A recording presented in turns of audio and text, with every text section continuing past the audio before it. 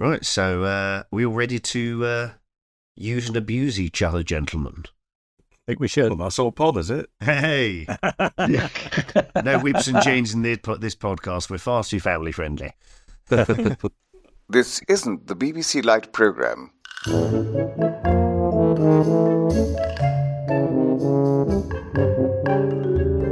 The Tony Hancock Appreciation Society presents, very nearly an armful, a Tony Hancock podcast.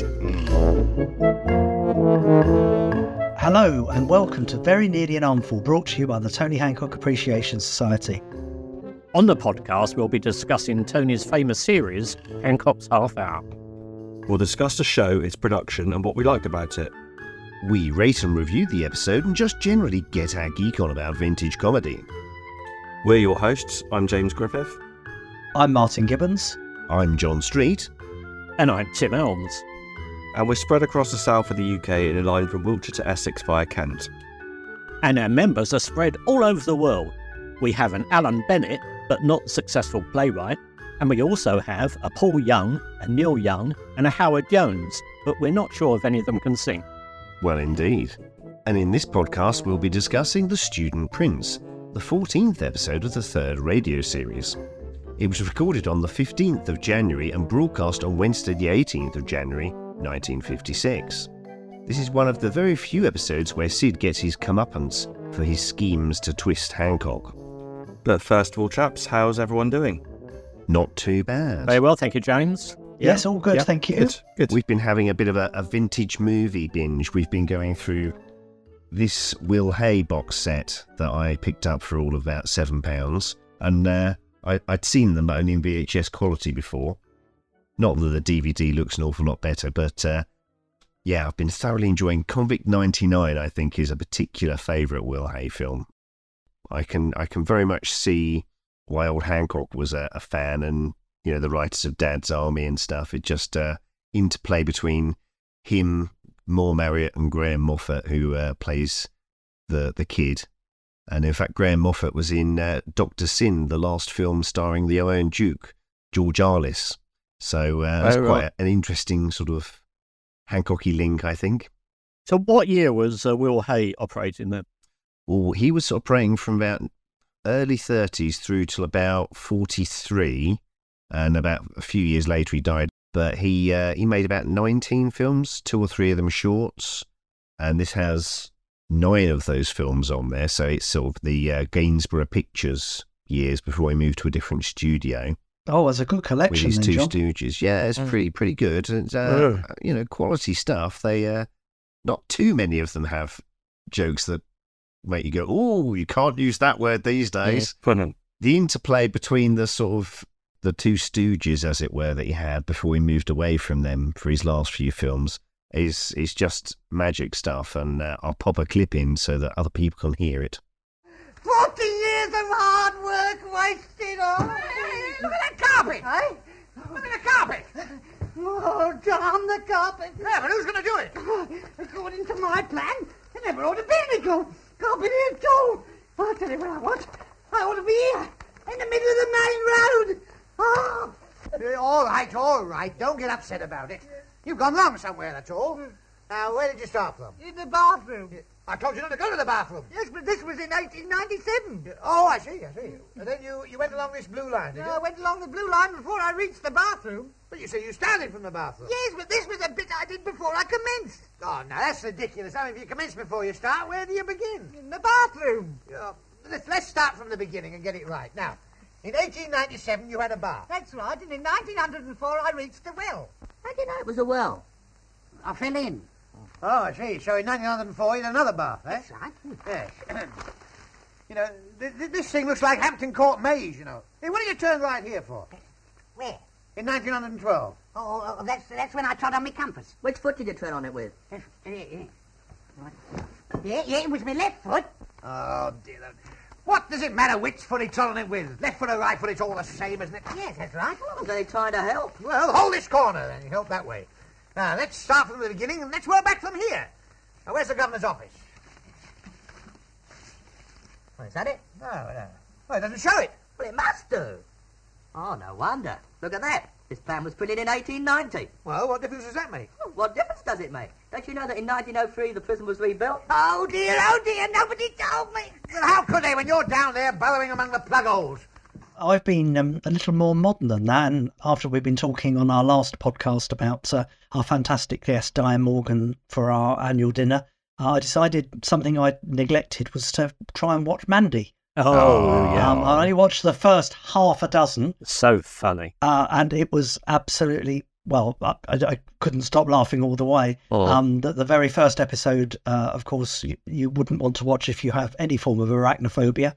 But one to stun, one two to stun. kill, three to make sure.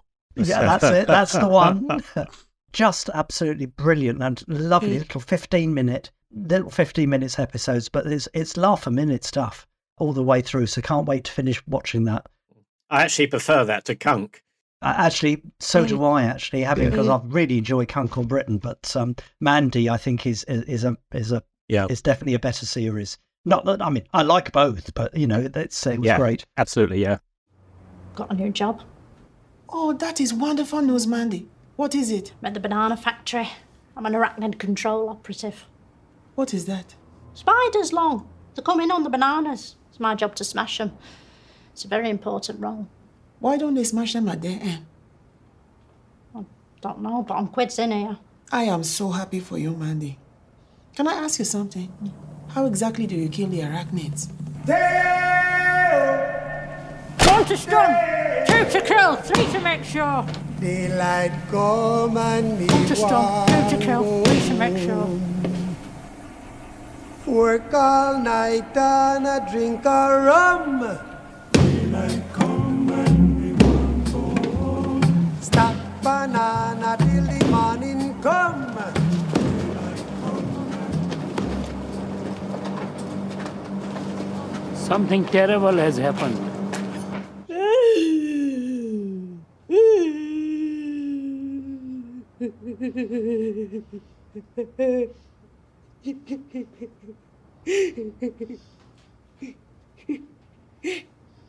I bloody love that job, Lola. I'm good at it too. Shh, dear. Never mind. It weren't my fault though. They're really fast, some of these spiders. What is the latest date to? 17.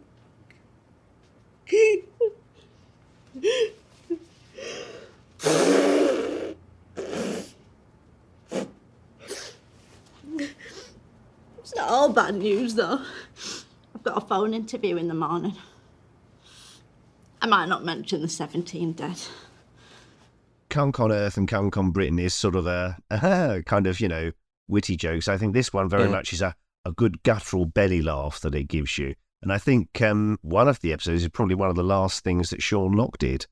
He appears in a cameo in one episode, and you've got quite a few different cameos actually throughout the series. I think she's done 2 of them and a couple of specials or something.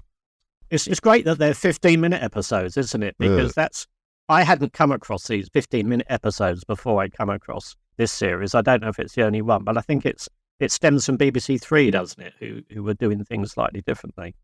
But very, very clever.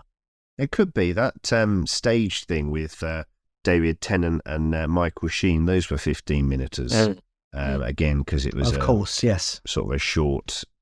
Well, I think you couldn't sustain it for more than 15 minutes. That kind of like a TV podcast, thing. Isn't it? That one. Yeah, kind of. Them playing exaggerated versions of themselves. But yeah, I think you can get a lot of concise stuff into 15 minutes. Yeah. Well, I've always been fascinated with sort of genealogy and researching my family tree, and I made a bit of a breakthrough over the Elms. Us Elms have got a family tree. Oh, really? Oh. Elms, get it? Very good, very good. Yeah, I was a little bit slow to it then. I can trace my family tree all the way back to when my family was still living in it. Boom, boom. I think that's a Hancock line, isn't it? I can trace my family all the way back to Rufus Hancock. Rufus Hancock. Who's he? Who's that? My dad. My father. Yeah. Oh, my father, yes. You'll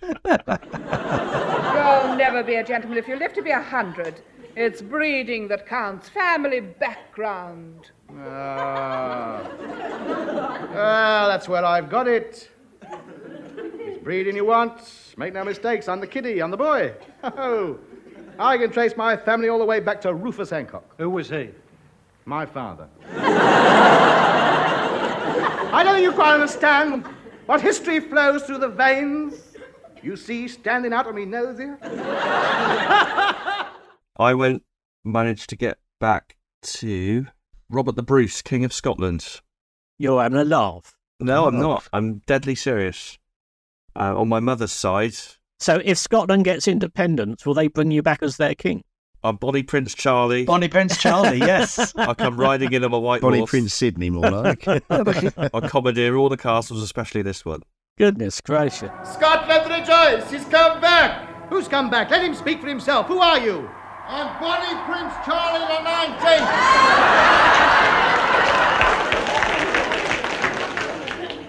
Tarbert, it's Sid. I know it's Sid.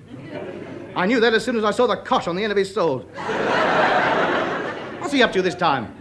Me being a direct descendant of Bonnie Prince Charlie, I hereby claim the throne of Scotland. And all the castles in it, especially this one. No, I managed to, I got a bit lucky with just matching. I was finding names. I was going through marriage certificates and birth certificates, and I found one where there was just someone married a Lady Fogo or something like that. And I thought, oh, Lady Fogo, that's a bit of a random one. And then it was very easy to trace her lineage back, all the way back to sort of, 11 something. I think 11 in the 12th century. Yeah, well, I suppose anyone who was landed gentry, there's more records of, and you can go back further. The rest of us plebeians, you can only go back to about 1800, can't you? Really? Oh, yeah. But I was delighted to find a little bit of royalty in the blood. So, boost the podcast numbers. It could be good. What's plebeian, John?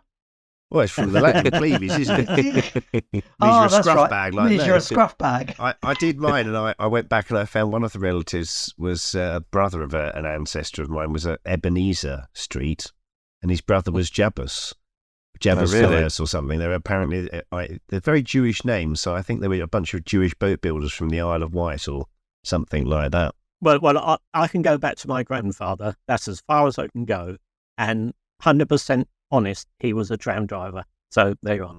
There you go. So a bit like Hancock. My uncle started this off in the 70s, sort of researching it, but there's all sorts of strange names. I got a relative called Pheasant Griffith. First name Pheasant, yeah. Very odd with a Z. That's not a bloke's name, that's a bird's name. Look at him. You're on fire tonight. Hey. Top form tonight. Top You're form. on fire. Yeah. Let's end the podcast now while we're That's it, while we're ahead. Yeah. But rather disappointingly, Robert the Bruce, his son, was actually ended up being called the Lane King of Scotland. And I managed to track down another podcast about him just to listen to it. And it sounds like he was an absolute awful human being. So I'm not. It suddenly took the sheen off it slightly. Well, yeah, exactly. Yeah. The thing I always find interesting in family history is the weird and wonderful occupations that people used to have. Things like portmanteau maker and lath render and things like that. And that's only going back to great grandparents, There's lots of bellow makers in my family on my dad's side, sort of people making bellows for the all fires. blowing hot air. Yeah. Yes, I'm afraid I've never really researched, so a bit like Tim, I can only go back as far as grandparents. I think that's as far back as I've gone. My brother and his wife have done quite a lot for our family and gone back some way, but it's a lot of painstaking work, isn't it, to go back and do it? It's quite easy with these genealogy websites you can get now because they've got all the records, and if you pay the subscription, you can kind of all the censuses that you can put two and two together with, and that. But what if your ancestors didn't wear jeans? I mean, what happens then? Oh God, he's on fire today, isn't he? Yeah, he is, isn't he? Yeah. Well, see, I've got quite a fortunate thing of my grandmother. Unlike a lot of the rest of her family, was quite the hoarder. So she has all these photographs of her parents and grandparents, so my great-great-grandparents, and I was a teenager, I scanned them all in high resolution. And in fact, I've got one or two of distant ancestors framed up on the wall, just alongside slightly more modern photos, and it's just very fascinating, really. And it's lovely when you get the old photos and you can sort of restore them. And I know, John, you do colorizations and things, and it's amazing how you can really breathe new life into them then.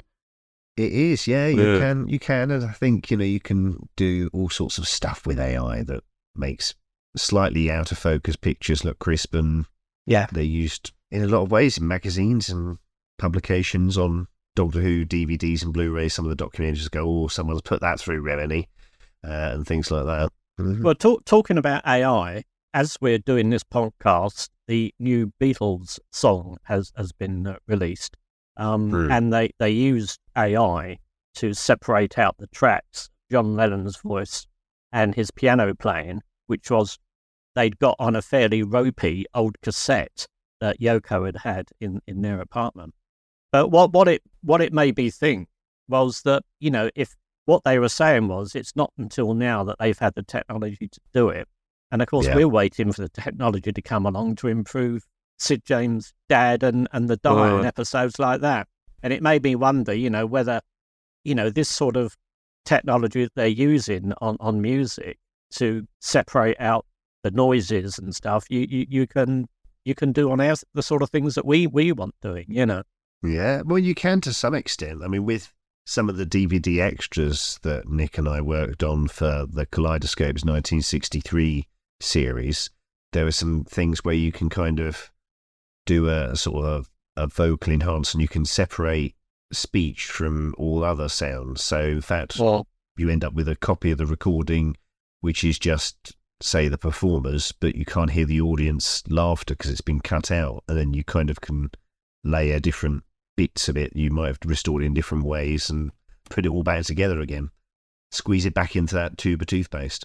Well, so, get onto those ropey episodes then, John, and let's have some decent versions of them. When I have a minute, I shall play. At the moment, I've got a parcel full of reel-to-reel tapes from you that I still need to pop on the old Akai and play back. So, and I've got 2 parcels of tapes to give to you to add to your collection. I'd be swimming in tape. Golly. Well, what have I been doing this week? I've been watching a bit of telly, as I sometimes do. And what I was catching up with the other day is something I haven't seen for donkey's years.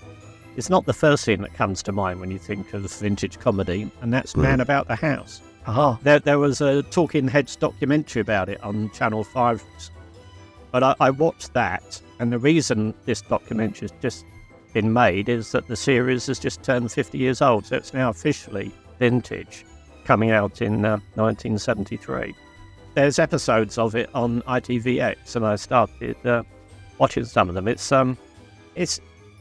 actually quite good going. I mean, I think we used to think it was a bit cheesy back in the day, and it probably still is. But it's quite an interesting series. It features Richard O'Sullivan, of course, with the 2 girls, Paula Wilcox and Sally Thompson.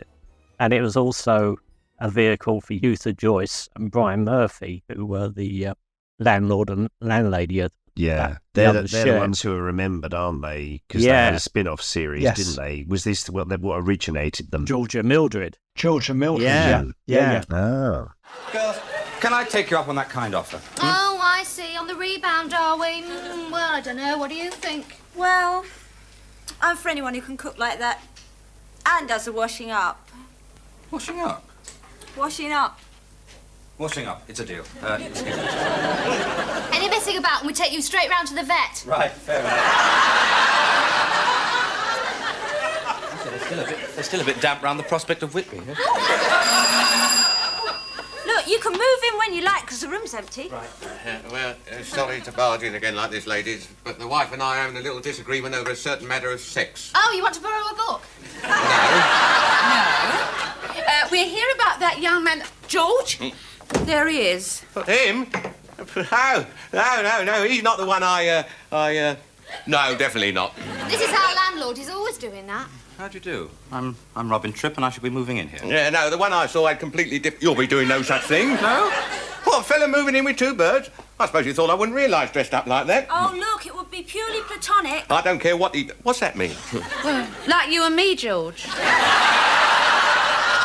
I don't believe it. Anyway, I'm not having it. Neither would he be. Very well, I'll put my trousers on. Oh, well, if you must, you must. There you are. But one of the interesting things about is Sally Thompson was in it, and she is on Twitter now. And in fact, she replied to one of my tweets a couple of years ago to say that she was a massive Hancock fan. And I haven't reached it yet, but in one of the episodes of Man About the House, the three of them are standing there, and one of them, I think it's Paula Wilcox's character, is actually holding a copy of the LP with the blood donor and the radio ham on. Oh, nice. Brilliant. And I did take a screenshot of it on one occasion. I tried to find it recently, but I couldn't find it. So I think you may have sent that to me or something similar like that. Yeah. But it's quite funny because Sally Thompson came to prominence a year or two before that programme in an advert for Bovril. And I think before that, she'd been in The Railway Children. And I hadn't realised that, is it Jenny Agutter plays the older of the two girls in the Railway Children, and Sally Thompson's the little sister. But in real life, Sally Thompson was older than Jenny Agutter. She was 20-something playing a child. And it was in her contract that she wasn't allowed to be seen out with her boyfriend and stuff like that. Oh, really? Because they didn't want it to leak out that she was that older. But in the Bovril ad, I remember it from years ago. She's a young girl standing outside the cinema waiting for her boyfriend who doesn't turn up. And her mum sort of says, "Oh, don't worry, come home for a cup of Bovril, that'll cheer you up." And she drinks this cup of Bovril, and the tagline is, "He's got big ears anyway." How's that boyfriend of yours, Jill? He's all right, Mum. Sure. Yes, I told you. Cup of Bovril. Please, Mum. Bovril. Hot. Nutritious. Reviving. Bring them back with Bovril. He's got big ears anyway. And that became a national institution back in the 70s. I remember that very well. And they actually used that line in one of the episodes of Man About the House when she had a boyfriend that let her down or something. But that's a great little series, that. And Paula Wilcox, of course, is still very active. And was it Last of Summer Wine she was in, something like that? And she's been in various things. She pops up. Yeah, I know she's appears quite regularly, doesn't she? Yes, yeah. And I think she was one of the talking heads on the documentary, sitting alongside Brian Murphy. One of the things, talking about ITVX, one of the things that I've just discovered is on ITVX, haven't watched any of it yet, is the complete and utter history of Britain. I mean, they did release a DVD of the only 2 episodes that were believed to survive a few years back, but the whole series has now been discovered miscatalogued or misfiled in the ITV archive, and they've just made it all available on ITVX. So I'm looking forward to sitting down and watching that. That's with Terry Jones, Michael Palin, the creators. I think it's on BritBox as well. I think they've put it on BritBox. I think they have. Yeah. And then it's got people like Wallace Eaton in as well. All 6 episodes are now available to watch on ITVX. So that's top of my next things to watch list. Oh, good plan. It's amazing how these things keep turning up. The complete and utter history of Britain. The complete and utter history of Britain. My name is Thomas, and I make wheels, and I'm therefore known as Thomas, the wheelwright. Where have you been, Your Majesty? Where have I been? Not telling. It's completion. 1066, going to be my lucky year. Well, I'm sorry to say that we must temporarily suspend our history at this point. We've had 1 or 2 petty complaints to the effect that it's neither complete nor utter. It's complete and utter. Things do, and because there's I don't remember what it's called. Give me 2 seconds to get my brain working. I think it'll take longer than that, John. Yeah, it will today. I was like, can you hear all those cogs? There's some sort of clanking going on in the background. Yeah, I think it needs a tin of 3 in 1. I hope we're going to cut this pause out of the edit. This is a Hancockian pause, isn't it, really? Yes. Guess what? Don't you start. That's what it was. The organisers of Film is Fabulous, a convention working in conjunction with specialist researchers at Leicester's De Montfort University Cinema, and the Television History Institute found film prints of, Hugh and I and Sykes and A and things like that quite recently. And yeah, so stuff keeps appearing. Who knows? Maybe they'll announce a lost Doctor Who just in time for the 60th anniversary. But I'm not holding out much hope. No, I'd forgotten that, but I remember seeing that now that they found this Hugh and I and Sykes. With Doctor Who, isn't it a pity you can't go back in time and get one? It's just a shame, isn't it? Yeah, if only you had a working TARDIS. I haven't even got a blue shed, so... Sorry, Martin, I interrupted you for that little gag. Well, that's right, we'll just go back in time and re-record that bit. Well, exactly. So then, I guess it's time for some Hancock headlines. We got any headlines that we want to mention this week, Martin? Well, a couple of things I think we should mention.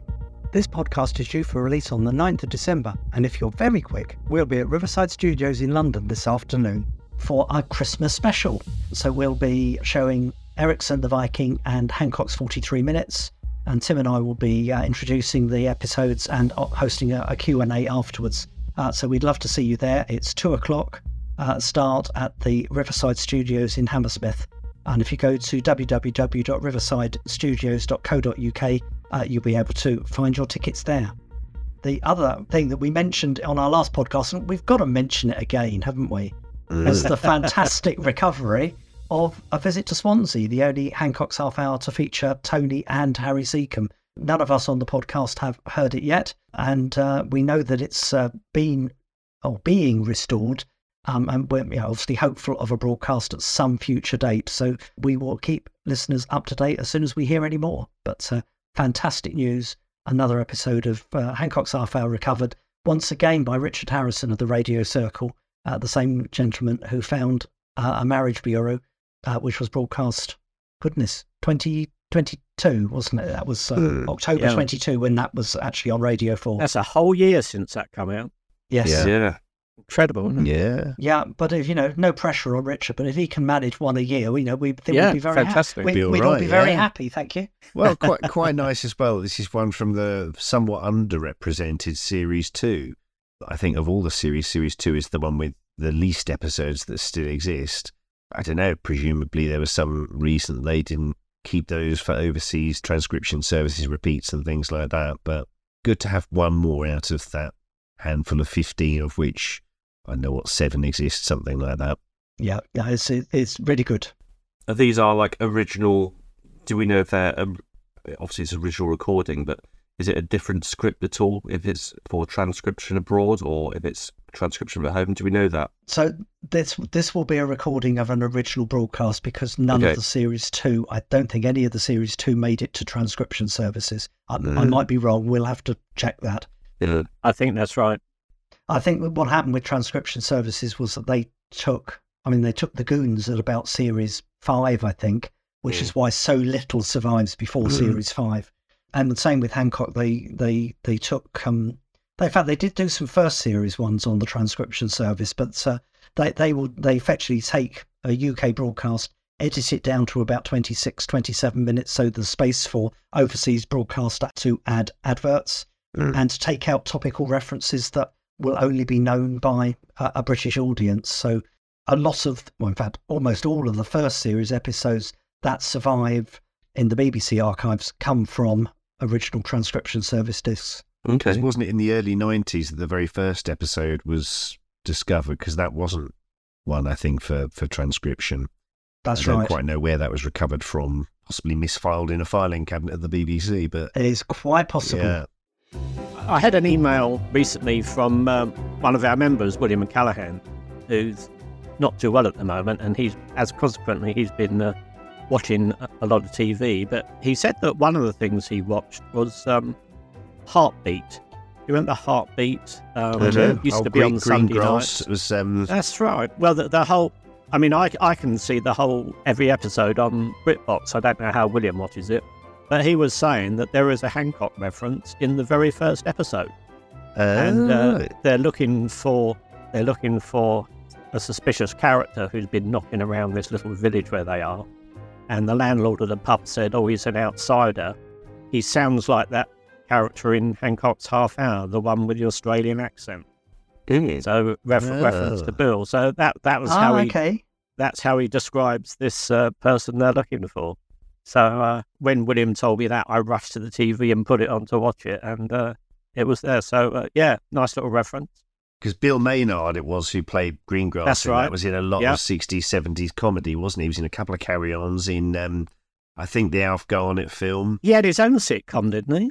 I think he probably He had did. his own sitcom. What was it called now? It was a strange name, wasn't it? Oh, no. It's Selwyn Froggatt. Selwyn Froggatt. That's it. That's it. Yeah. Goodness, I'd forgotten that. Oh, Yeah. what was it called? Oh no, it's Oh, Selwyn no, Froggatt. it's Selwyn Selwyn Froggatt. Froggatt, wasn't it? Yeah. Oh, goodness. And it had one of these jaunty theme tunes that was sung by I don't know, it sounded like a folk group of some kind. I won't attempt to do it, but Go on, Tim. You're in such fine form tonight. Go on. I'm sure Get John your can find ukulele it. out. Put a clip in. Selwyn's gone berserk, never mind. With his committee work, never mind. It makes Selwyn's day when they let him have his say. But he's better out the way, so never mind. So never mind. He was also with Terry Scott in Great Scott, It's Maynard, for a series from 55 to 56, but I don't expect that exists anymore. No. Was that an ATV one? None of it remains, and it was a BBC one. Oh, right, okay. It had Hugh Lloyd in it as well, and Pat Coombs, and Dennis Chinnery. All the links in there. Yeah. Yeah. Well, it's about the same time as the Hancock TV series, isn't it? Yeah. And I had a tweet from Julian Dutton. Back on the 2nd of November, I sent out a tweet because it was the anniversary of the first ever episode of Hancock's Half Hour on the radio. And with that tweet, I attached a picture taken from the Radio Times, which was saying, it's on tonight, blah, blah, blah. There's a couple of interesting things about the Radio Times entry. I think we've probably covered this before, but first of all, it says the theme music is by Stanley Black, which of course it wasn't, because he became ill shortly before the programme went out, and they had to get Wally Stott in at the last moment to do it. And Radio Times already gone to print, so it's too late to change it. But the other thing, it describes Hancock as the lad himself. And that's the earliest reference that I can find of Hancock being called the lad himself. Now, what Julian Dutton was saying, and I know I've discussed this with Julian before, he is convinced that the term the lad himself was used by musical artists in the years before Hancock, and that Gordon and Simpson used it for Hancock as sort of satirising it. Like dressing him up like the actor-manager with the Homburg hat and the coat, isn't it? Satirising that whole thing. I thought he might have been called the lad himself in Calling All Forces or some of those other programmes he was in, but can't find any evidence whatsoever, nor can we find any copies of billboards or handbills or whatever of any comedian or musical star using the term the lad himself. Now, Julian is quite convinced that this is the case. So if anyone listening to this podcast has got anything from the old musical days that refers to anyone being called the lad himself, we'd love to hear from them. Well, he made it his own, didn't he? Yes, he did. And apparently Benny Hill used it as well in later years. I hadn't realised that. But No, I didn't realise Benny Hill used that. Yeah, I think that was in the 60s or something. People on Twitter said that. But I hadn't been aware of that. But certainly to me, there was only one lad himself, and that's Hancock. That's right. The other interesting thing I thought about the Radio Times is I think Tony is described as a waif. A waif, yes.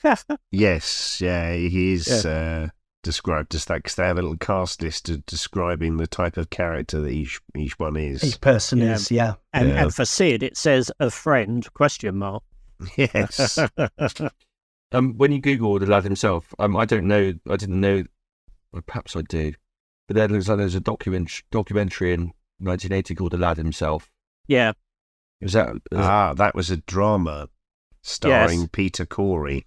Peter Corey, that's yes, it. Peter Corey, yes. Which was a little half-hour thing set in a dressing room just before recording The Blood Donor. But I think the reviews from the people who ran the society back in 1980, thought it was quite historically inaccurate in terms of showing Hancock in his decline in what arguably was not.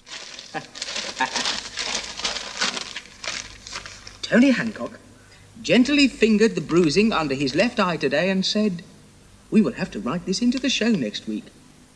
A boxing routine or something." Mrs. Hancock was driving up Brixton Hill when stones flew from the roadworks, zipped up the low-slung bonnet of their Cambridge blue Mercedes-Benz sports car and struck cowling round the windscreen. Said Tony, Sis swerved and we hit some road obstruction signs. We had just had safety belts fitted to the car, but like chumps, we didn't strap them round ourselves. I must have been out for some while. Call it Hancock's half hour. We are both quite all right now. What's wrong with International Star Defies Gravity, eh? In the early hours of yesterday morning, the angel of death knocked at Hancock's door, but he was out. Tony Hancock, known to millions as a genius, was tirelessly pursuing his jet-setting life when fate tried to overtake him on the inside. There. What's wrong with that? It's poetic without being ostentatious. Beats we are both quite all right now, anyway. A lot of these dramas are inaccurate, which is the problem with them, isn't it? It's a one-man sort of passion project, really. And yeah. In fact, we've got quite a good copy because Peter Corey's brother sent us a copy recently on DVD, so that's rather nice. So then, I guess it's time for the main subject, the student prince. This is obviously a wonderful parody of the 1950s film with the songs of Mario Lanza, or the voice of Mario Lanza, if not in person. It isn't really a parody, though, is it? It doesn't follow the story. No. It's just... Because the story's a romance, isn't it? It is. I think so. A prince sent abroad. Yeah, it's quite a complicated story. I'm not an I've never watched it or whatever, but does the script call it The Student Prince, or was it Wilmot called it that for references? I've got the script open. I'll have a look. It's very imaginatively called Number 14, Third Series. Yeah. I think this is a Wilmot title because it's the one that springs to mind because the songs from the film are in it. Yeah, that's the play he's going to perform. And he's going to perform it. Yeah, but the story of the episode is not the same as the story of the film, so it's not really a parody. No one gets blown up in The Student Prince then. No, I'd much rather see the real version. one. I just thought it was fascinating though looking at it because although it was a 1950s film, it was based on a sort of late 1800s, 1898, I think, novel by Carl Henrik. And it was a remake, wasn't it? The original film was in the 20s. That's right, yes. But it's fascinating that Mario Lanza actually sings, and Edmund Purdom mimes to all the songs. And I don't know, does anyone know why Mario Lanza wasn't used? He walked off set and was sacked. Yeah, a big disagreement, but they contractually had his songs already, so... Yeah, and he was a better singer. I mean, he was a very famous opera singer and a tenor and everything, and he was clearly the one to do it, so they kept his voice in. He was a bit of a heartthrob, wasn't he, I think? I think he was, yeah. I think it's fascinating they're listening to the episode, because when Tony says, I'm not going to Moravia, and Sid says, well, we'll get someone else then. Oh, Mario Lanza or Harry Seacombe. Harry Seacombe. Harry Seacombe, yeah, I noticed that as well. I specially asked for you. It's a wonderful part. What's a wonderful part? Well, never mind. I'll get somebody else. Mario Lanza, Harry Seacombe. They wouldn't be so good in it as you. Just a minute. What part are you talking about? So a nice little nod to the original film with mentioning of Mario Lanza there. And that only a few episodes earlier, Harry Seacombe was in the show, of course, so another little sort of nod to that. So has anyone watched the actual Student Prince? Nope. No. That's a rabbit hole I haven't gone down it. I was contemplating, but I read the storyline, I was like, I don't think I can put myself through this. Yeah. I remember when I was a kid, my mum had the record. It's funny because the film was brought out in 1954, but this episode is what, 1956, isn't it? 1956, yes. Jan 1956. It's not as though it's topical, but I was trying to figure out why they might talk about, although it's not a parody, why they might do something like this so many months after the film. Well, the theory I've got, let's see what yours is, but my theory is that because the music that come out from the film was a bestseller insofar as we have bestsellers in those days because record players were very expensive. But I should think that every time you switched on the radio in those days, you'd have got Mario Lanza. And my mum was certainly a huge fan, and she had the record, but the record that my mum had didn't come out until 1959. So anyway, what's your theory, James? Well, my theory is probably rather more basic. That I think that in the early years, in the series ones, I got a feeling that Galton Simpson probably had loads and loads of ideas for episodes. I don't think they were quite brave enough to put them on in the first two series because I think they thought that maybe it's a little bit of a dip away, and because it's quite a radical storyline, really, isn't it? It's very different to most other episodes. And I think once they built the confidence and established the characters, because I don't think it would have been funny if this was in, well, it might have been, but it might not have been as well portrayed in the first series. And I think they thought, well, we'll save that, we'll part that. And I think they, I don't know, but I think they probably done that with quite a few episodes. When you look at some of the classic ones later on, that they think that... It's an interesting theory, but the story I always tell is that from interviews with Galton and Simpson, I mean, I'm sure there were exceptions, but generally speaking, they started every Monday morning with a clean sheet of paper. Okay, well, that's like gold for Burton then. Well, no, because I think what we also know is they have bits and pieces of unfinished work, which is why those little trilogies that we know and love became so popular. You know, they stitched together different things, like the one that you like, James. The episodes. The East Team Drama Festival and the others like that. They started off as bits and pieces, and it's a bit like how musicians do bits and pieces, and then all of a sudden they string them together in an album or something, like like the Beatles did on Sgt. Pepper and things like that. So, I mean, the short answer is, of course, we don't know. We're just theorising. But well, when I was reading the synopsis for the actual Student Prince, and obviously it's a love story about a young prince who gets sent away. He's meant to marry someone who's been assigned to him, effectively, meets someone while he's away. And I was reading about the synopsis for his wife to try to kill him or something like that. But that does not happen. Definitely doesn't happen. No, it didn't happen. There's going to be a good twist. Look again, husband dear. It's not a coronet. It's the pin of a bomb. Hey? Oh, you didn't suspect that your wife was trying to get rid of you, did you? You didn't think I was the assassin they've all been searching for? Madam, there's some mistake. I'm just a strolling player, a mere mummer. I didn't know. I wanted to kill you for years. I love some of the names they come up with here in this. Baron von Klappersberg being a great one, obviously, and they have the fictional country Moravia, which is the generic European name for a country that Galton Simpson used in quite a lot of their episodes. It crops up repeatedly, doesn't it? Yeah, and they used it in the Diplomat, which was the TV episode that was never made. It got mothballed because of the Suez Crisis at the time. Yeah. I hadn't made that connection, so I didn't realise they did that. All right, interesting. Of course, this one's that slight bit longer, at 30 minutes and 30 seconds. I think the previous, more edited version runs to about 30 minutes and 10 seconds. So you've got an extra 20 seconds there, and you can hear it in the collectibles version. Yes. In the first couple of minutes. That's it. The quality dips a little bit, doesn't it? When he's talking to the Baron. I want you to do something that will help our crown prince. I'm sorry, I don't know, Grace Kelly. That is not what I meant. On Wednesday next, our beloved Prince Ferdinand is due to be crowned King of Moravia. But there are people in our country who would do anything rather than see this happen.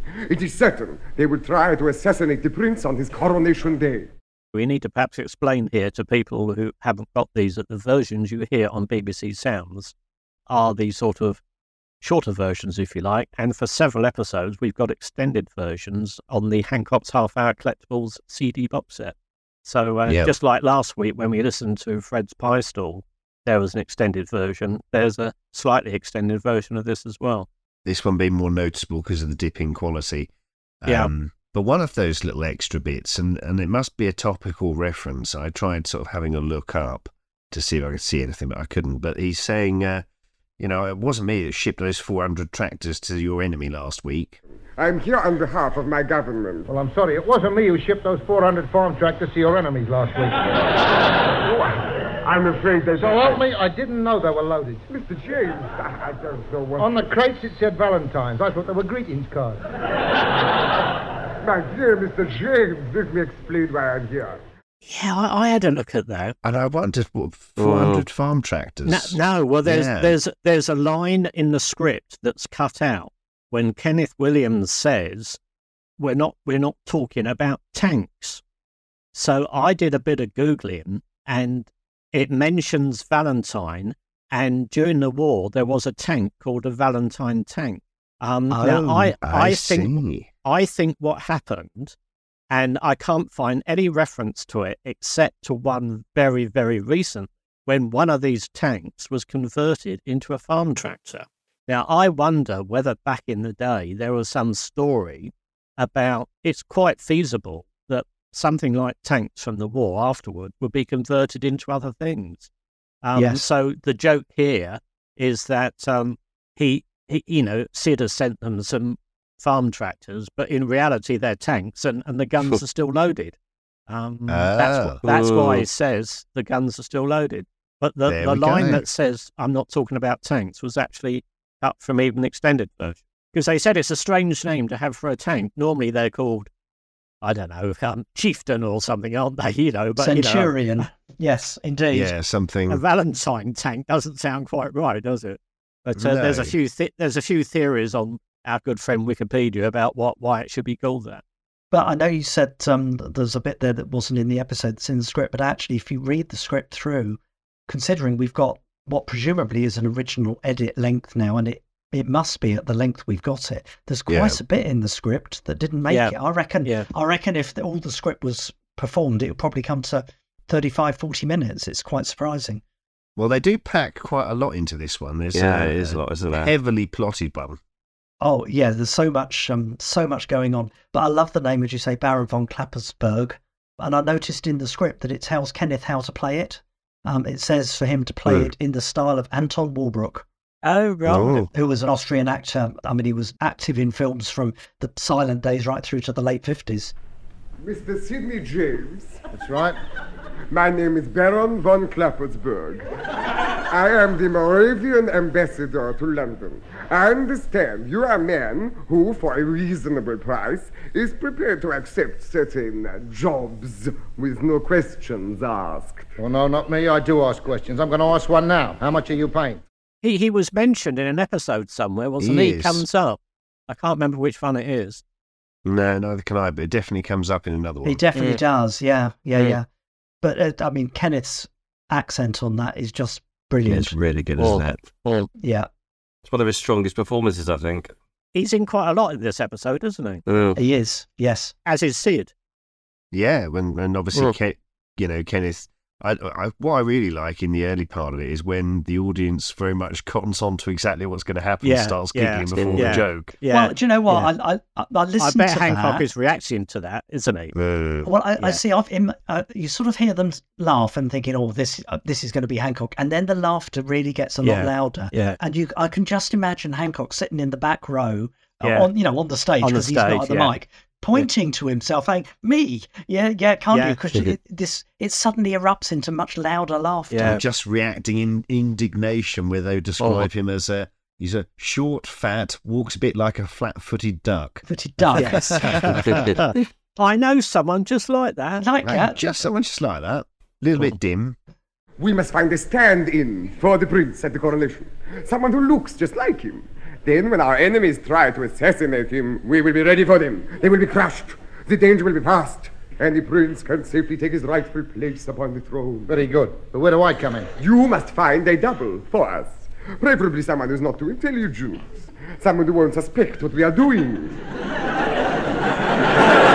And someone who will not realize the danger he is walking into. I leave it to you to make up some story to tell him so that he won't suspect anything. Yes. Tell me, what does the prince look like? Here is a photograph of him. Oh, darling. It's amazing. The resemblance. He looks just like a bloke I know. The prince is short, fat, and I know His Highness will forgive me. He walks rather like a flat-footed duck. One thing about that opening scene, though, it's 3 minutes long without Hancock in it. It's just it is. Kenneth and Sid talking to each other. Yeah. So, yeah. It's completely random start, isn't it? Just pops in. Yeah. Yeah. Where's he come from? How did he find out about Sid? And then to do this job, £20,000. 20 grand, which by today's money is about $500,000. I mean, frightening. Well, I was looking this up because you were saying it's sort of that 30 times, and apparently now it's about 42 times from about 1950. Oh, so really? I think it works out. So he gets 20,000 for it, Yep. which is probably in excess of £800,000 now. Yeah. And he gives Tony a £5 of the job, 7 and 6 expenses. So a £5 of the job would be about 200 quid out of his 800,000 that he's got. So Sid's making a killing here, really, isn't he? That makes a change. Yeah. Well, no, not me. I do ask questions. I'm going to ask one now. How much are you paying? £20,000. A very good answer. I'll do it. Now listen carefully. As you know, Moravia is a very small country in Central Europe. Go on. I want you to do something that will help our crown prince. Yeah, I mean, it's probably the biggest fee that is in any of the episodes, isn't it? But Hancock, of course, is having none of it and says, "No, I'm not going." But I loved there's a bit in the script which didn't end up in the episode, where he says, "I'm not going to Moravia," and that's that. And Tony says, "I've had me holidays. I went to Hove." And then Sid says, "No, you went to Brighton." How dare you, I did not. My lodgings were on the borderline. If I stood on tiptoe, pulled my stomach in and pressed me back flat up against the wall of the airing cupboard, I was in Hove. And that's how I stayed for a fortnight. Nobody's going to say I went to Brighton. But of course, that was a lovely look back to a few episodes earlier for the winter holiday. Yeah. And I don't recall any other... We always talk about lack of consistency and continuity. This is an amazing bit of continuity looking back. Yeah. Another interesting one is that they give one of those misremembered sort of quotes to Sid rather than Hancock in this one.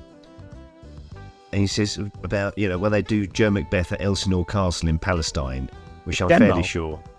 It's in Denmark, it's not in Palestine.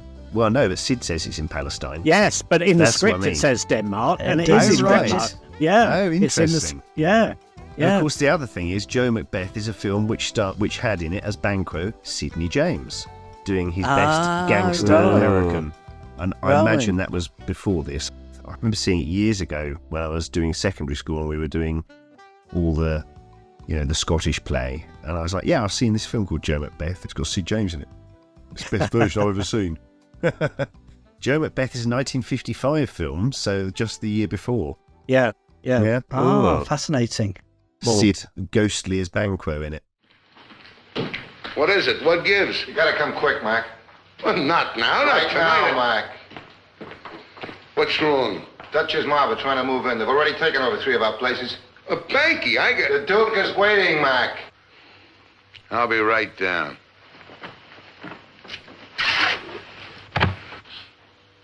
How late you think we'll be out, Pop? Looks like an all-night job. Mac's really living it up. Yeah. Lucky guy. Someday I'd like this. Pop, by rights, you should be living here. After all, you were with the Duke before Mac came along. He had no right picking him instead of you. Don't you even think like that. Well, why did he change Denmark to Palestine? Maybe that came out in rehearsals, and it'd be funnier if you say the wrong country. Dunno. Yes, sir. Yeah. Or maybe he just didn't have his reading glasses on. You see, it's so much more realistic than using a little stage and painted scenery. Do it in the natural setting, like they do Joe Macbeth at Elsinore Castle in Palestine every year. My word. Eh? Yes, that sounds very good. Yes, and I wanted you to play the lead. Still, if you don't want to do it... Just a minute. What play are they doing? Eh? The Student Prince. Oh. And me, I suppose That's it. You're playing the prince. Yes. Yes, I suppose so. It's quite funny to have the rock. It almost feels like the clocks go the wrong way when Sidney comes undone, and Hancock comes out of it relatively unscathed and sort of blissfully unaware. Yeah. It's a complete twist to the usual, isn't it? But isn't it? I think of this one as a real rip-roaring laugh all the way through, with Sid just always being in the wrong place at the wrong time. Well, yeah, I made a list 7 times. about this. I made a list of 7. Is that right? Well, he gets blown up in the car. Yeah. He's on a balcony collapse. He gets poisoned by the soup. Yeah. There were also 2 falling chimney pots and the sandbags out the helicopter, which we just hear referenced. He gets bombed again, and then he gets shot. So, yeah, quite a few times, one of which is, or 2 of which are only referenced as opposed to you hear them. Still, it's a lovely place. Yeah, it was a pity about the balcony collapsing, though, just as you were waving to the crowd. Yes, poor old Sid. The only one who didn't step back in time. Still, I rang the hospital. He's all right. He's only got concussion. They're letting him out in time for the banquet tonight. Very unlucky he is. Just not his day at all, is it? Especially after copping the 2 falling chimney pots and the sandbags from the helicopter. Well, that's the way it goes. And did that include the second bomb when Bill says, "Oh, Sid's having trouble with his car. He's blown a gasket." Oh, it might. I'm not sure. Might have. So it might be another one then. Might be 8. It's a lot to but come there's through a lot. unscathed. And then, of course, at the very end, oh, go on, spoiler alert. At the very end, of course, he cops the lot at the Chatham Empire. Yes, walking behind the stage after all of that gunfire from the troops. White like blossoms on the bough. Nothing is heard but the song of a bird, filling all the air with music.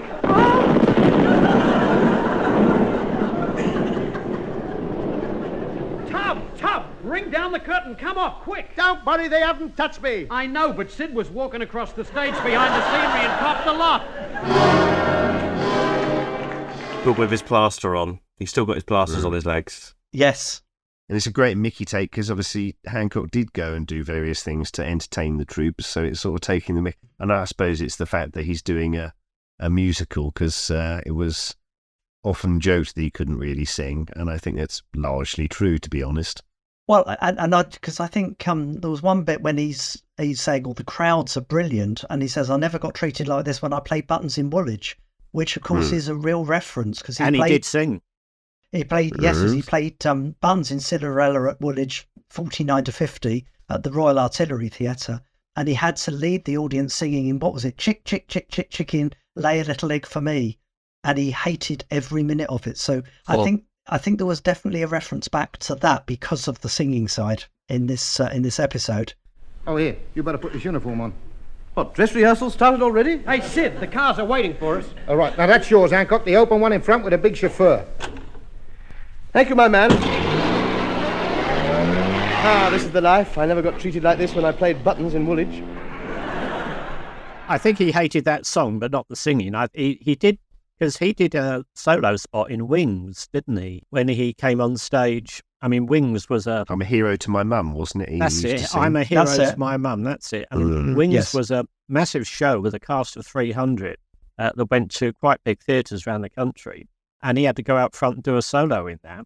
And then when he was in those shows with Jimmy Edwards in the West End and that, he did solo spots in that and sung in the, they sang the songs that everyone has to sing in those sorts of shows and did solo spots as well. So I think him to be an entertainer, particularly, in the sort of post-war years and pre-war years, you had to do a bit of everything.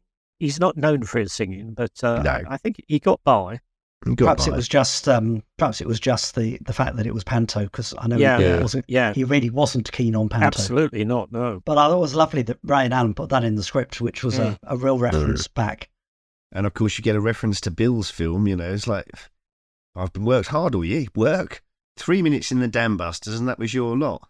Gratitude. It's the first bit of work you've done for a year. I beg your pardon. I did a bit of work last year. Work. 3 minutes in the Dam Busters, and that was your lot. Exhausted.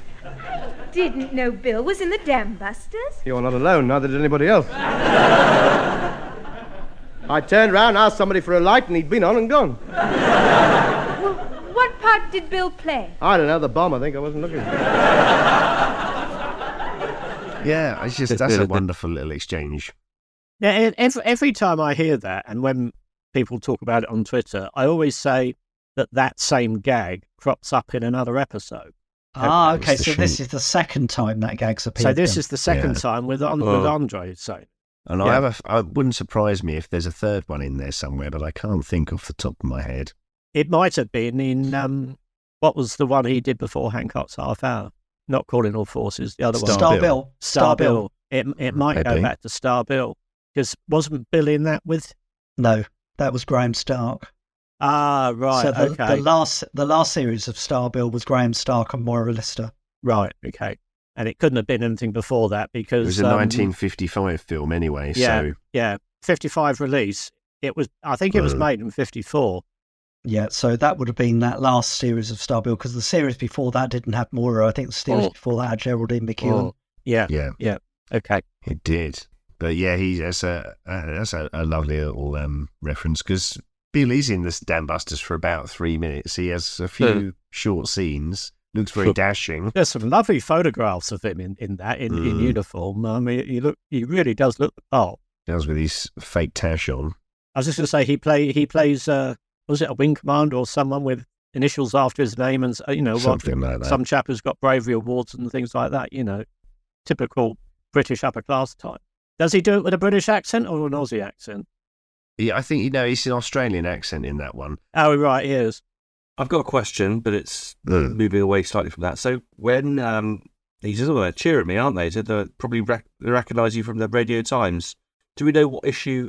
If he was in the Radio Times around that time, and if he was unhappy with the photo, or because he says he wouldn't recognise him from the photo that was in the Radio Times, as if he wasn't very happy with what was in there. Oh, right.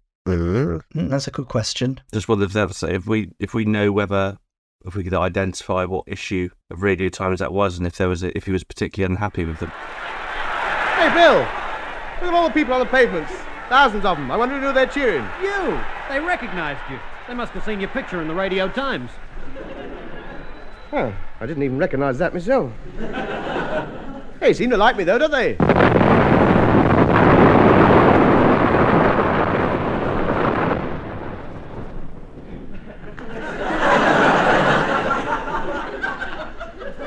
That's strange. That bit of road blew up just behind us.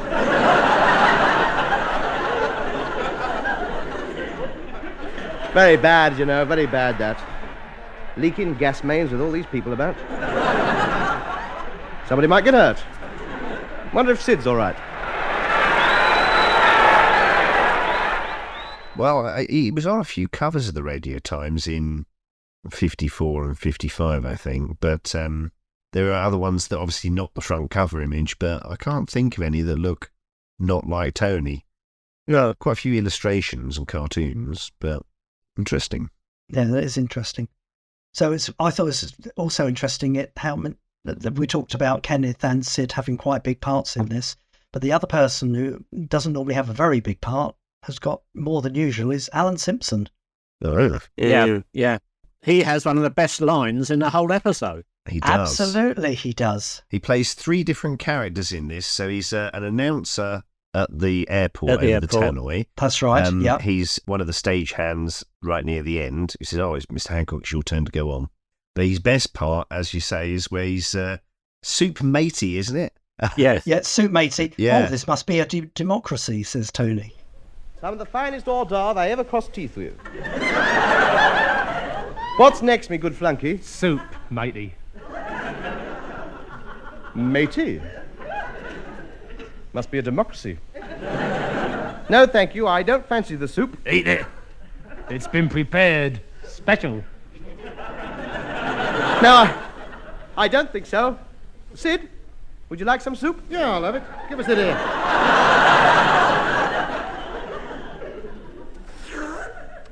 Lovely, isn't it?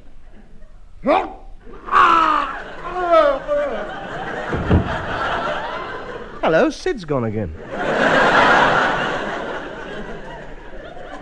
Sid, get up, behave yourself. There's no way to show your disapproval of the soup. Rolling about the floor with a green face. It's been prepared. Special. That is by far and away Alan's best little performing role there, playing a villainous waiter. I love it. It really tickles me, just the way he does that line. It sounds very much like one of the Python sketches years later. Was it Palin or someone did something similar? Like, I can't. Every time I hear Alan say that line, it takes me back to something else in Python, but I can't quite put my finger on it. It definitely reminds me of another episode. I can't remember what it's called now, but it's Oi, Milk. Pardon? What episode was that? Have a crate like it. Yeah. That one is the income tax demand, and that's it, Ray yeah. Gelton playing that milkman, as I understand. Yeah. The few occasions that he didn't often, but now and again. What a charming man. Thank goodness they're not all like him. Oi! Yes? Milk! Not today, thank you. Milk! You don't think I'll come round here for me health, do you? All right, then I'll have half a pint. Half a pint? I ain't wandering round here in this weather for half a pint. Have a crate and like it. All right, then. 14 and 7. And wash the bottles out when you're finished. Yes, he didn't do as many as Alan, but yes, you're right. The soup line is probably his best line in any of the Hancock's half hours. What about the slipper barbs? Yes, the slipper barbs in River Road. No, this is the drains in River Road, isn't it? Alan was the drains in River Road, yeah. Drains in River Road. And I love that one of Alan's because the way he says, they smell. What do? The drains in River Road. And every time I hear that, I just fall about laughing.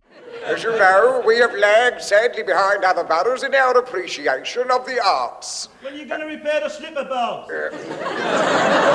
Let him get on with it. You never use them. Thank you.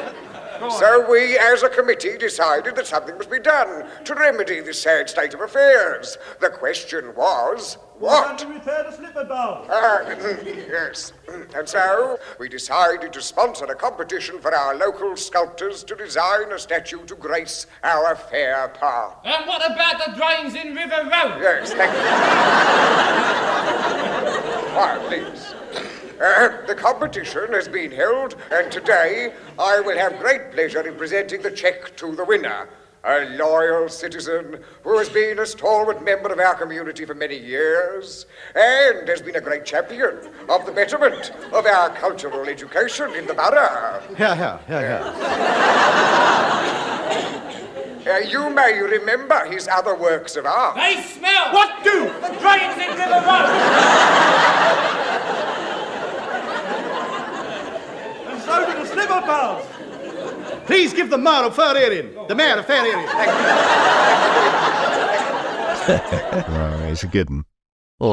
And then I think it's, a third of the way in we get snide, so fairly early. 9 minutes I made it. Quite early this time. Yeah. Yeah, quite early. So as the customs clerk, it's like, he's like, no, I can't, I've lost me joke. Yeah, but then Tony says in the snide voice, I lost me joke. And that's not in the script, so we obviously just add that. Yeah. That's not in the script, but I think that's joke. Yeah. It's great. There's a customs bloke not doing anything. He'll pass us through. Ah, yes. Good morning, my man. My party's in a bit of a hurry. We're flying to Moravia. It's the only plane leaving today, and we must get there tonight. The plane leaves in a few minutes. All the other passengers are on, and they're just waiting for us. So I wonder if you could just mark our luggage and let us go straight through. I can't. I've lost me chalk.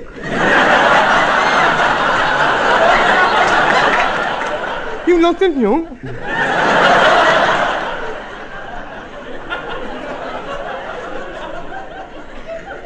Of course, it had to be you, didn't it? Now, come on, let's get through. We're in a hurry. It's always the same, isn't it? Everybody who comes up to me for customs inspection is in a hurry. I'm the slowest bloke in the airport. He used to do that occasionally, didn't he, where he sort of repeated the line back at him in that sort of Mickey-taking, sing-songy way. It's like, have you read this notice? Yes? Beautifully worded, well written. Beautifully written. Beautifully written. All right. Now, let's see. Have you read this notice? Yes. Beautifully worded, isn't it? Now then, first question. Have you got anything to declare? No. Oh, no, come on, you must have. Come on. Yeah, that's a fun little bit. And then, of course, you've got the whole thing of Bill being livestock in the trunk. Have you got any livestock in any of those suitcases? Well, no, Your eyes flickered then. I'm suspicious. Look, Fabian. Do me a favour, just find your chalk and bang the marks on. The plane will be going without us. No, I saw his eyes flicker. That means I've got to make an examination. Come on now, open those cases. We haven't got time. Open those cases. But the plane, we'll miss it. Open those cases. Oh, all right. There. Just as I thought. Smuggling livestock out of the country. I beg your pardon, I'm not livestock.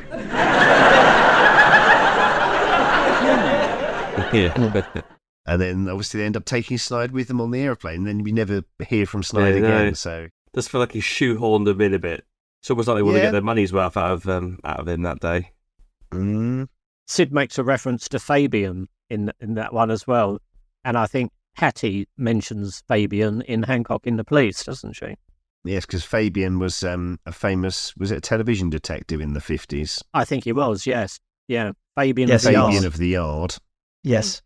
Comes up quite a few times, who otherwise I would have never heard of. The other thing I quite like as well is Bill sort of saying, I haven't got any clothes to take. Well, what about the pinstripes you're wearing? These are my pyjamas. Yes, it's lovely, isn't it? William, you finished packing? No, this is terrible. I looked in the wardrobe and there's nothing there. I haven't got any clothes to take with me. What's wrong with the pinstripe you've got on? These are my pajamas. Well, that's all right. Put a crease down the front. Sling a camera around your neck, talk with an American accent. Nobody knows the difference. I had a crease down the front of them. You just look like one of them American tourists off the boat. I say Hortense. But again, I don't know if you'd looked at the script for this one, but Tony actually goes into a lot more detail about what he wants to take. There's quite an incredibly detailed list. He says, now let's see if I've got everything. 29 shirts, 83 pairs of socks, 22 pairs of shoes, 103 ties, 19 trilbies, 14 flat caps and a deer stalker, 10 pairs of spats, 9 pairs of +4s, 3 sets of hunting pinks, 8 silk dressing gowns, 32 pairs of pyjamas, 16 bed caps, 14 lounge suits, 5 dinner suits, 3 morning suits, 14 overcoats, 18 macks, and a coat hanger. One coat hanger. You just want to almost say, and a partridge in a pear tree at the end. Yeah. An incredibly long list. Because that relates to a subsequent joke that you get from Kenneth as the Baron, of like, you know, if it wasn't for the spats, +4s, yes, Edwardian coat and Davy Crockett hat, I'd say he was the prince, you know. Which is, I mean, +4s are those golfing trousers. I had to look that up because I didn't know. But that is an interesting choice of dress, shall we say. Ah, Mr. James, we meet again. I must congratulate you. I've seen this man Hancock. It is remarkable. If I did not know Prince Ferdinand was under guard, locked up in the castle, I would say that was him standing there. Only the dress gives him away. The prince would never wear spats with his +4s, Edwardian coat, and a Davy Crockett hat. But all right. Otherwise, he is quite perfect. Has anyone noticed the similarity with the sort of general way this episode goes to the Matador? Because that they're both quite serious crimes by Sid, because basically Sid doesn't care if Hancock gets killed, does he really? I mean, in the Matador, he's palming him off to, you know, to be a bullfighter with not much chance of coming out alive. And in this one, he's sending him to pose for a prince on the basis that people would be chucking bombs at him and stuff like that. I mean, Sid doesn't know that he's going to cop it all. But, you know, so they're both quite serious cons by Sid. And when Hancock is being driven from the airport and the crowds are cheering his name, he thinks, oh, they recognise me, you know. And then it's a bit like in the Matador when they're cheering him because they think he's English Matador, and he thinks it's because they think he's a comedian. And it's the same sort of general thing, isn't it? Where he's and he's saluting the crowd and stuff like that, and then he ends up doing something else. Yeah, it is very simple. But I love the fact that the crowd also call out, all hail the prince, all hail the prince. And then the joke, of course, is Prince Littler, who was, of course, an impresario and TV exec and theatre proprietor of the day. But I think that's very clever to have used Prince Littler as in that way in the script.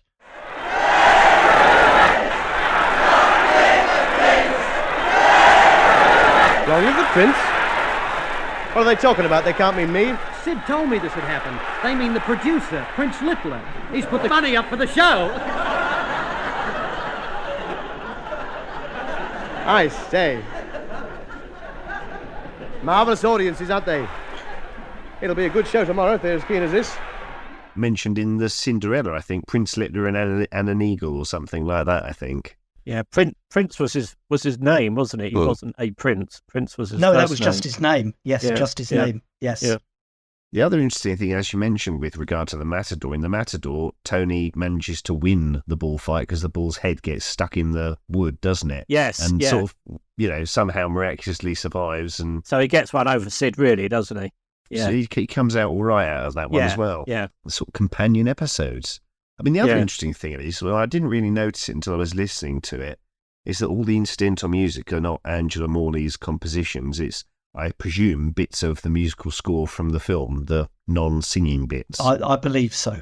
Gives it a different flavour. There's a couple of Angela Morley bits, but most of it is, as you say, is bits from the film.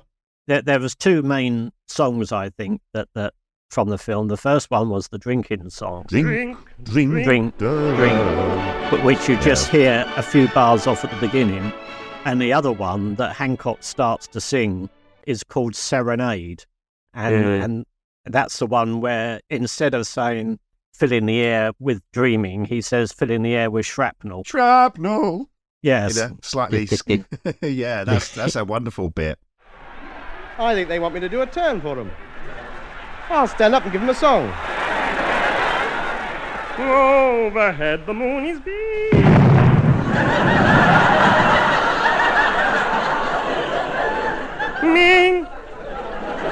White like blossom. Did you hear something? Yes, Sid's having trouble with his car again. He's blown a gasket. Oh, yes, well, he didn't put any water in the radiator, I'll bet. Oh, well. White like blossoms on the bough, nothing is heard but the of a bird, filling all the air with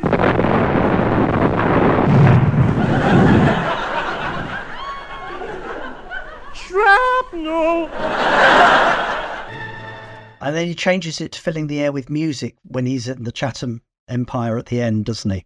Well, you're talking about empires as well, when Andre comes in as his wife, the empires of, how you must have travelled, visiting all the empires. Yes, the empire of this and all the theatres, of course, rather than empires. Yeah. So that's a nice little bit. What was it? Glasgow Empire, Finsbury Park Empire, and Chiswick Empire. How you've travelled the world, all the empires of the world. It's lovely. You and I together. I haven't seen you for so long. Well, that's your fault. I was at Glasgow Empire last week. Finsbury Park Empire a week out. Chiswick Empire. Oh, how you must have travelled these last weeks. The empires of the world. But at the time of this recording, he hadn't done an Empire show for ages, or indeed, because he was tied up with the Jimmy Edwards thing for a long time. Was that Talk of the Town, that one? Or was that No, it was the first one. Talk London of the Town Laughs. Was the second one. It was London Laughs and London then Talk Laughs. of the Town. Yes. But he spent quite a long time in those two shows, and consequently he went some time without actually doing a theatre tour that he'd done previously. Yeah. Thinking about the shows, and he and his wife in the episode, a little bit cut from the script, is that he thinks that they should go on tour together, and it is another reference to Dolly. And she says that they should go touring as Hancock and Dolly. So there we go. There's there's a favourite name of Ray and Alan, and I don't know if we've mentioned it, but we found out, and I can't remember, it was on social media somewhere, that the real name of Steptoe's horse in the colour series was also, the real name was Dolly. So there's a lot of Dolly connections with Ray and Alan. But that wasn't, the horse was the horse's real name, wasn't it? That was the horse's real name, not the name in the series. And they changed it to Delilah or something in the series. There was Delilah in there. Yeah, because Hercules, the first horse, died. Yeah. Yes. And of course, Andre manages to give such a wonderful performance as Princess Katerina. Oh, she does, doesn't she? A real femme fatale. Because she doesn't have a lot in this programme, does she, in this episode? No. She has a line at the start, and then it's just the bit as the wife, but she does it so well. Well, similarly in the Blackboard Jungle, she gets to stretch her role and play a bit of a sort of a seductress, doesn't she? And she's very good at it. She plays this sort of sweet little Andre character, but she had quite a bit of range. I mean, I love the bit where she says, "You think I don't know about you and Princess Gladys of Schleswig-Holstein? You've humiliated me enough, you and your sordid court intrigues. You didn't think I knew about you and Princess Gladys of Schleswig-Holstein, did you?" I've never met the woman. I love that as well. Gladys. Princess Gladys comes up a few times, doesn't it? Yes, that's another favourite name. Yes. When Sid's describing, she's got silken hair and a voice of beauty. Oh, yeah, but what's her name? Gladys. Yes, no, Andre is absolutely brilliant in that section of the show, isn't she? And the timing of she's dropped the bomb to Sid, of course, walking in. Rolls across the floor. What's going on here then? What's going on here then? Boom. Boom. It's too late, Ferdinand. The pin is out. We have 10 seconds to live. Princess Katerina. You, Baron von Klappersbach. Yes, 'tis I. I overheard everything. You are under arrest. You will never take me. I have this bomb. One step nearer. That! She's dropped the bomb! It's rolling across the floor. Look out, it stopped us by the door. Quick, everybody duck. Take cover. Hey, what's going on in here?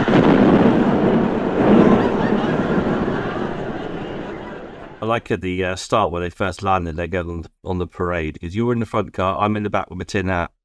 Yeah, the tin hat. Now, interestingly, the tin hat isn't in the script. Oh, really? Oh, right. There's quite a few little extra bits added. I feel that line really sets up the whole episode. Yeah. But it was perfect, wasn't it? Let us go. Our 6 royal cars are over there. Hancock will be in the front one, wearing the prince's uniform. Right, I'll be in the back one wearing a tin helmet. Good luck. I'll see you at the palace. Farewell.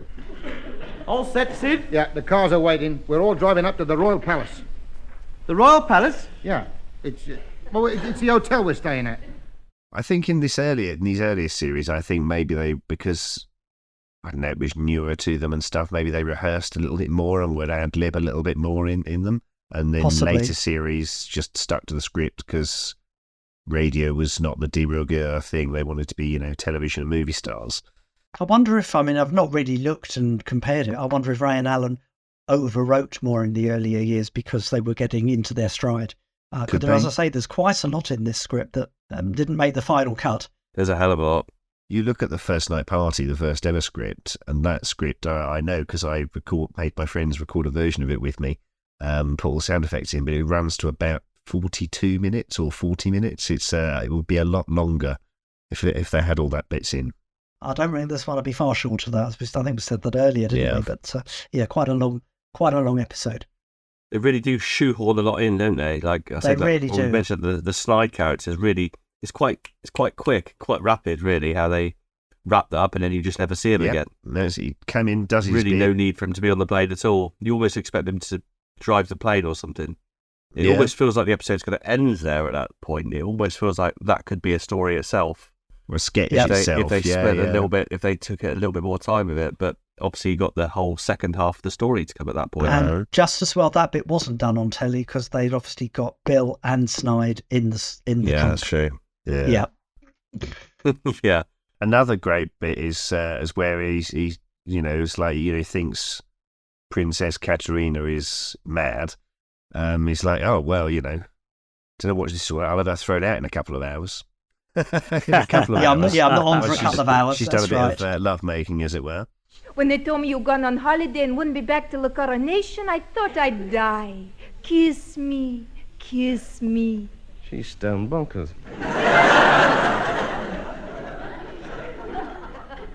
I'll have her thrown out in a couple of hours' time. Oh, the 6 children have missed you. Hello, that's quick. But because when he first sees her, he doesn't like her because he says, I think you've made a mistake. The bull ring's down the road. Yeah, because is it Frederick, the name of the character of the prince? Yes. Yeah, Ferdinand. Ferdinand, yes. So obviously he doesn't think much of her when he first sees her. Ferdinand, at last you come back to me. Ferdinand, oh Ferdinand. I think you made a mistake. The bull ring's down the road.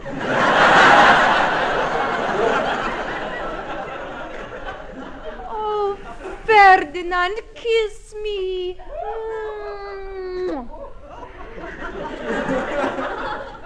Thank you very much. Very kind of you. Have we met? You always expect him to turn on the charm because, when he does his, when there's a lady, you almost expect him to turn that charm on, but... Yeah. Instead, he thinks he's doing his open-air theatre and she's just some nutter. But it goes on to say, of course, that he's not seen any real royalty in all the tours that he's done around all the empires. The only royalty he's known is on What's My Line. Yes, yeah. I've never met the woman. The only royalty I know are on What's My Line. You wronged me for the last time. Which is another reference to... TV show, which was Eamon Andrews, wasn't it? Well, no, there was a particular female royal. Lady Isabel Barnett. Was it Lady Docker or something? No, Is that... Lady Isabel Barnett was the one who was in What's My Line, but she wasn't royalty. I think she was... I say only, she was a lady because her husband was knighted. Right. And so she... Oh, it was a reference to her then, rather than... Well, I couldn't think of anyone else royalty for What's My Line, or anyone, for example, Prince Littler, someone who's not really royalty, but is a joke, but I couldn't think of anyone. I just thought he was referring to, the stars of the day as being royalty, but you're probably right that it's actually a reference to someone specific. Yeah. Again, if any listener knows, please let us know. Yeah. And he plays wonderfully as well, doesn't he? The struggling actor who's not very good. He says at one point, I can't keep putting up, I think this boy's good, sign mum outside the BBC. Yes. The big day. My grand opening. I hope they like me. Wonder what sort of notices I'll get. It's about time I had some good ones. I can't keep putting up, I think this boy's good, sign mum outside Broadcasting House. I think there's a similar joke about the Windmill Theatre in one of the other episodes. For one of his notices is something like that. And he goes on one other bit that's not again in the episode. One of the servants, I guess, calls Hancock Your Majesty, to which he says to Sid, he called me Your Majesty. And Sid returns by saying, "Oh, that's the theatre you're playing in, His Majesty's." And Tony says, but I thought it was going to be outside in the open air. And he says, they're taking the roof off. And of course, after all of this karma that comes back to Sid for trying to twist Hancock and get him assassinated, he actually does. I think it must be virtually the only time he ever actually sets up a proper theatrical job as Tony's agent in the occasions that he plays his agent. Yes. And of course, the one time he tries to do something good, he also gets shot walking behind the stage. My only regret is that I didn't get the chance of playing the student prince out there after all. I was so looking forward to it. Never mind, Tub. You've got your chance tonight. Yeah, I thought it over. And the least I could do was to fix you this really nice date. In fact, I've never seen the Chatham Empire so crowded. 2,000 sailors and Marines out there waiting for you. Yep. The first appearance of Tony Hancock in musical comedy, The Student Prince. It was very good of you to fix it for me, Sid. At least it'll be a bit different to Moravia. I won't have to worry about bombs and bullets halfway through this performance. Go on, Mr. Hancock. Go on, Tub. Go out there and make musical history. And me and Sid will watch from the wings. Well, doesn't he do it in The Impressionists? He obviously has a lot of gigs around the country, doesn't he? Yeah. And there's a couple of, but he wants him back on doing the circuit again. Get your big feet on. Get your clown. Is it your clown feet on? Go out and earn some loot. Go out and earn some loot. Yeah, love that. There's a TV episode, isn't it, where he's got him standing outside takeaways, dressed up in, he's like a member of the Five Tongs or something, from standing outside the Chinese. And then when he gets I gets little gigs for him when he's in the knighthood, when he's playing Shakespeare, of course it's just in little local pubs. Yeah. He sort of, I suppose he does get him some sort of proper jobs there. And of course the brilliant job he gets in the Spanish interlude, where he's a bit like the Matador. He's going to be a bullfighter. Well, yeah. But I mean, this episode, I think, is really canters along at such a speed, doesn't it? As you say, there is so much in it. I do think it's one of the most joyous episodes, actually. It's such good fun. It's very upbeat, isn't it? And I really... Incredibly upbeat. A rollicking yarn. I do enjoy how Galton and Simpson, they've got a real formula where if there's something iconic of that day, i.e. a film or some sort of show or something going on in the world at that time, they really do latch onto that and just sort of try to take all of the ideas from that and implement it in a show. I think it's really clever. Gives them something to peg it on, doesn't it? Yeah, so, of course, and it really ties into real life, and you can almost run his actual what he is a radio. He's got his own radio show. It really runs along parallel to his life, and I really enjoy that. There's the episode where he goes to join the Foreign Legion, isn't it? And he thinks he's going to entertain the troops abroad. And I think doesn't he think he's going to play? Oh God, what's that film? Beau Geste. That's right. He thinks he's doing Beau Geste. But that episode was actually recorded when Hancock was flown back from entertaining the troops in the Mediterranean, especially to record that episode. So he was out he had there. all his inoculations, hadn't he? So yeah, yeah, absolutely. He was out there with the troops, and they flew him back to London for the show. Then he flew back out there again. So, but it's a bit like we talked in Fred Spicestall in the last podcast about how the comedy reflected the era of the day. So the people listening at the time would have got that local reference. And it's the same with this, as you say, back to the 54 film. Can't remember if it's just before or just after Anna and the King of Siam, which is a spoof of the King and I film that was, I believe, out at around about that sort of time. Of course, the ballet visit, which was lampooning the Bolshoi ballet visit. So they did this a lot, and they took national events that were happening and then converted them into this incredible comedy. Similar thing with the Quatermass theme. Yes, the horror series. Rail strikes and Blackboard Jungle. Prime Minister Hancock. Petrol rationing. Yeah, the Blackboard Jungle. That's a big one, isn't it? The little 10-minute sketch for the Commonwealth Games in 1958 called Welcome to London. It's all reflecting of the sort of the current environment, which I guess we can look back and we can learn so much about the 50s from that, but for the audiences of the day, it was just reflecting real life back to them, which I guess would have even heightened the humour. Yeah. Not unlike the episode of Mandy, which features the Who Do You Think You Are team and confusion over that, which you've got to don't say too much. I haven't got to that one yet. Deborah Meaden's very good. So this is a circular script then, because we've gone back to Mandy again. We have, yeah. Yes, that's it, a circular podcast. Yeah. The only other line in this that's really good is when Sid is talking to the Baron. He's, he's all, I'm just recovering. Don't worry, every time I cross the road, I'm going to look left, right, up and down from now on, which is a lovely little visual image. Ah, Mr. James, I trust you are feeling better now. Who is it? Oh, it's you. Hey, Ambassador, I can just see you through the chink of my bandages. Oh, my head. I'm certainly earning your 20,000 nicker. Never mind, it's all in the good cause. Our enemies have not succeeded yet. Well, I better hurry up. I can't take much more. But we must still be on guard. They will stop at nothing to get rid of the prince. So I noticed. They won't get me anymore. I'm being extra careful now. Every time I cross the road, I look left, right, up and down. Nothing more's going to happen to me, don't you worry. Yeah, it's brilliant. And in a little nod to the Matador, where he says, your picture's in the paper.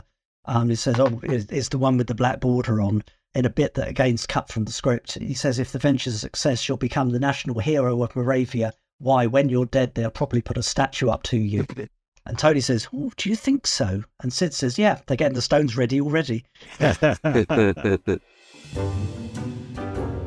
So I guess then it's probably about time for the scores. So what do you think you're going to give that one, Martin?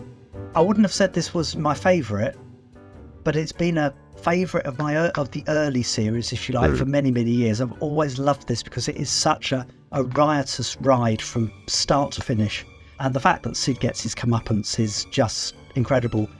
Fantastic performances from all of the cast, including people like Alan, who don't normally have very much to do. And the Made Your Soup special line from him is just brilliant. Andre as Katerina, Ken as I've forgotten who he is. Baron von Klappersberg. Baron von Klappersberg. Couldn't remember his name. I just, it all just works so well, and it runs along at such a rollicking speed. So I don't normally score the earlier episodes quite so highly, but for this one, I'm going to give a 9. I just love this one from start to finish. Well, I think that Series 3 is fairly underrated. I think there's lots of really good episodes. I really enjoyed some of the less popular ones, like The Pet Dog and the Test Match and things like. I really enjoy those episodes. Yeah. Test Match is brilliant too. The Blackboard Jungle, that was relatively recently discovered, I would say, in the last 15 years or so. 2005. Yeah. And I remember when that came out, I just really enjoyed it. It made me really revisit Series 3, the ones that are available. And I feel that this one just fits perfectly into that series completely. It slots in. There's a real theme to the Series 3, I think. It feels like they're all quite similar. Like, say, you've got the Blackboard Jungle, where they have replicated a film and sort of piggybacked the storyline from that. And I really enjoyed it. Like I say, it's really, really fast-paced. I think they've struggled to get it in the allotted time. I think that Kenneth Williams is shoehorned in as the snide character. It almost feels like, well, it does feel like let's just rush him in there. I really, really enjoyed it. I think I'm going to give it an 8. I don't think it's as strong as your classic ones like last week when we did the Fred Pie Stall and obviously the Blood Donor. There's obviously many, many perfect scripts, which I feel are a lot better. Still really, really enjoyable and a good solid 8 for me. See, I think I'm going to go for a 9.5 myself because, as you say, it's a rollicking story. There's a lot to squeeze into the episode. It's quite madcap. It's a wonderful sort of criminal plot. Kenneth as the Baron, Andre as the princess, and Alan as the villainous assassin / waiter. Really get to have a great deal of fun, and Sid gets to have a great deal of fun, I think, being the victim and moaning and in pain, which he doesn't often get to do. He's often the wisecracking guy who comes out on top. So 9.5 I think is a good one for what is just a very funny episode with lots of little moments like the Dam Busters Mickey take and things that crop up in these. Yep. Brilliant stuff.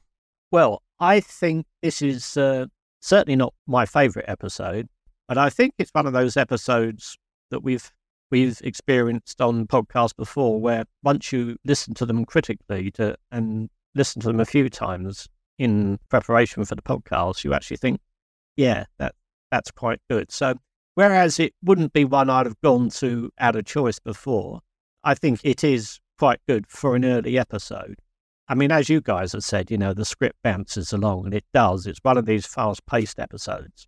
And there are several others in that category, when you look at The Wild Man in the Woods and Hancock in the Police, and they're very fast-paced. When you compare them to last week's Fred Pie Stall, for example, when you sort of listen to these episodes side by side, you can see that the whole thing of Hancock had moved on considerably, and the whole pace of it had changed as things slowed down as it went along. But it's a great script. I think the points alone go for Alan Simpson for his line on. Yep. Sorry, I can't remember what it was. Soup.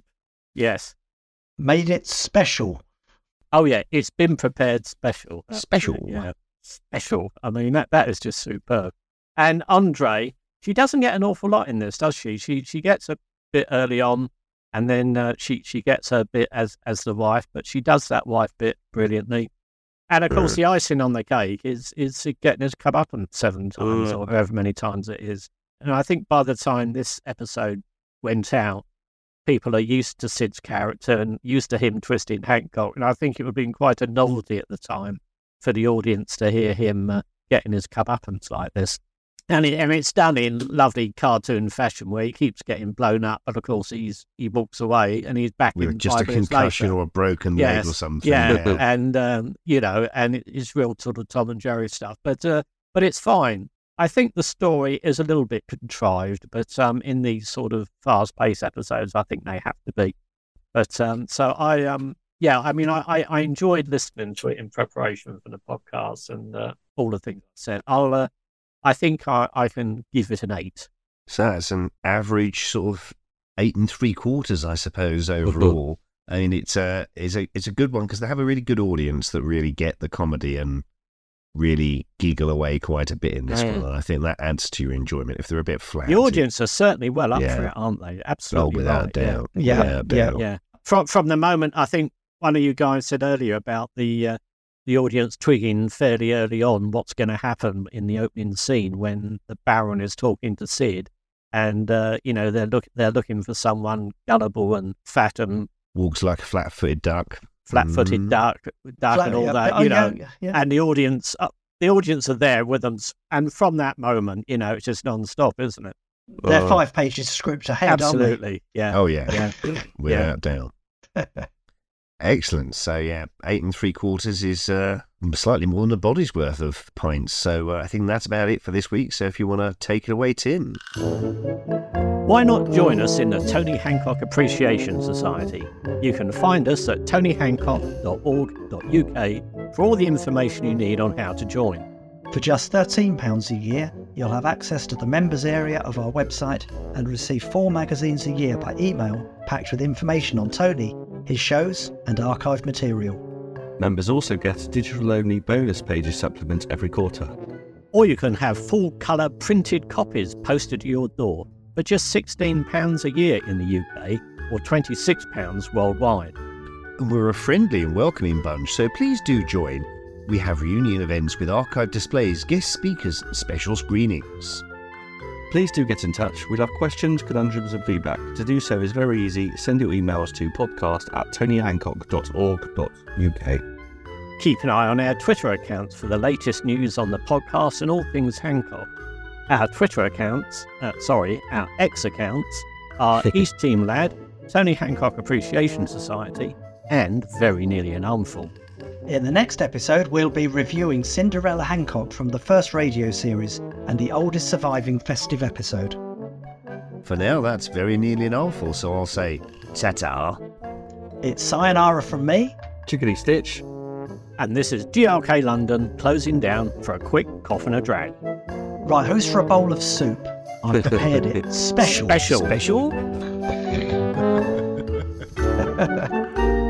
This has been an official podcast of the Tony Hancock Appreciation Society. Unfortunately, it was not written by Alan Simpson and Ray Gordon, whoever they are.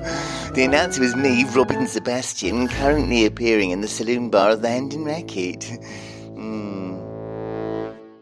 Another good one, I had Rolling. Scotch broth for my dinner today. I had soup. Especially for not especially for it. I just happened to, I was like, oh, yeah, some And soup. how are you feeling, John? You all right? Well, my face turned green and rolled round on the floor, but after that, I was fine.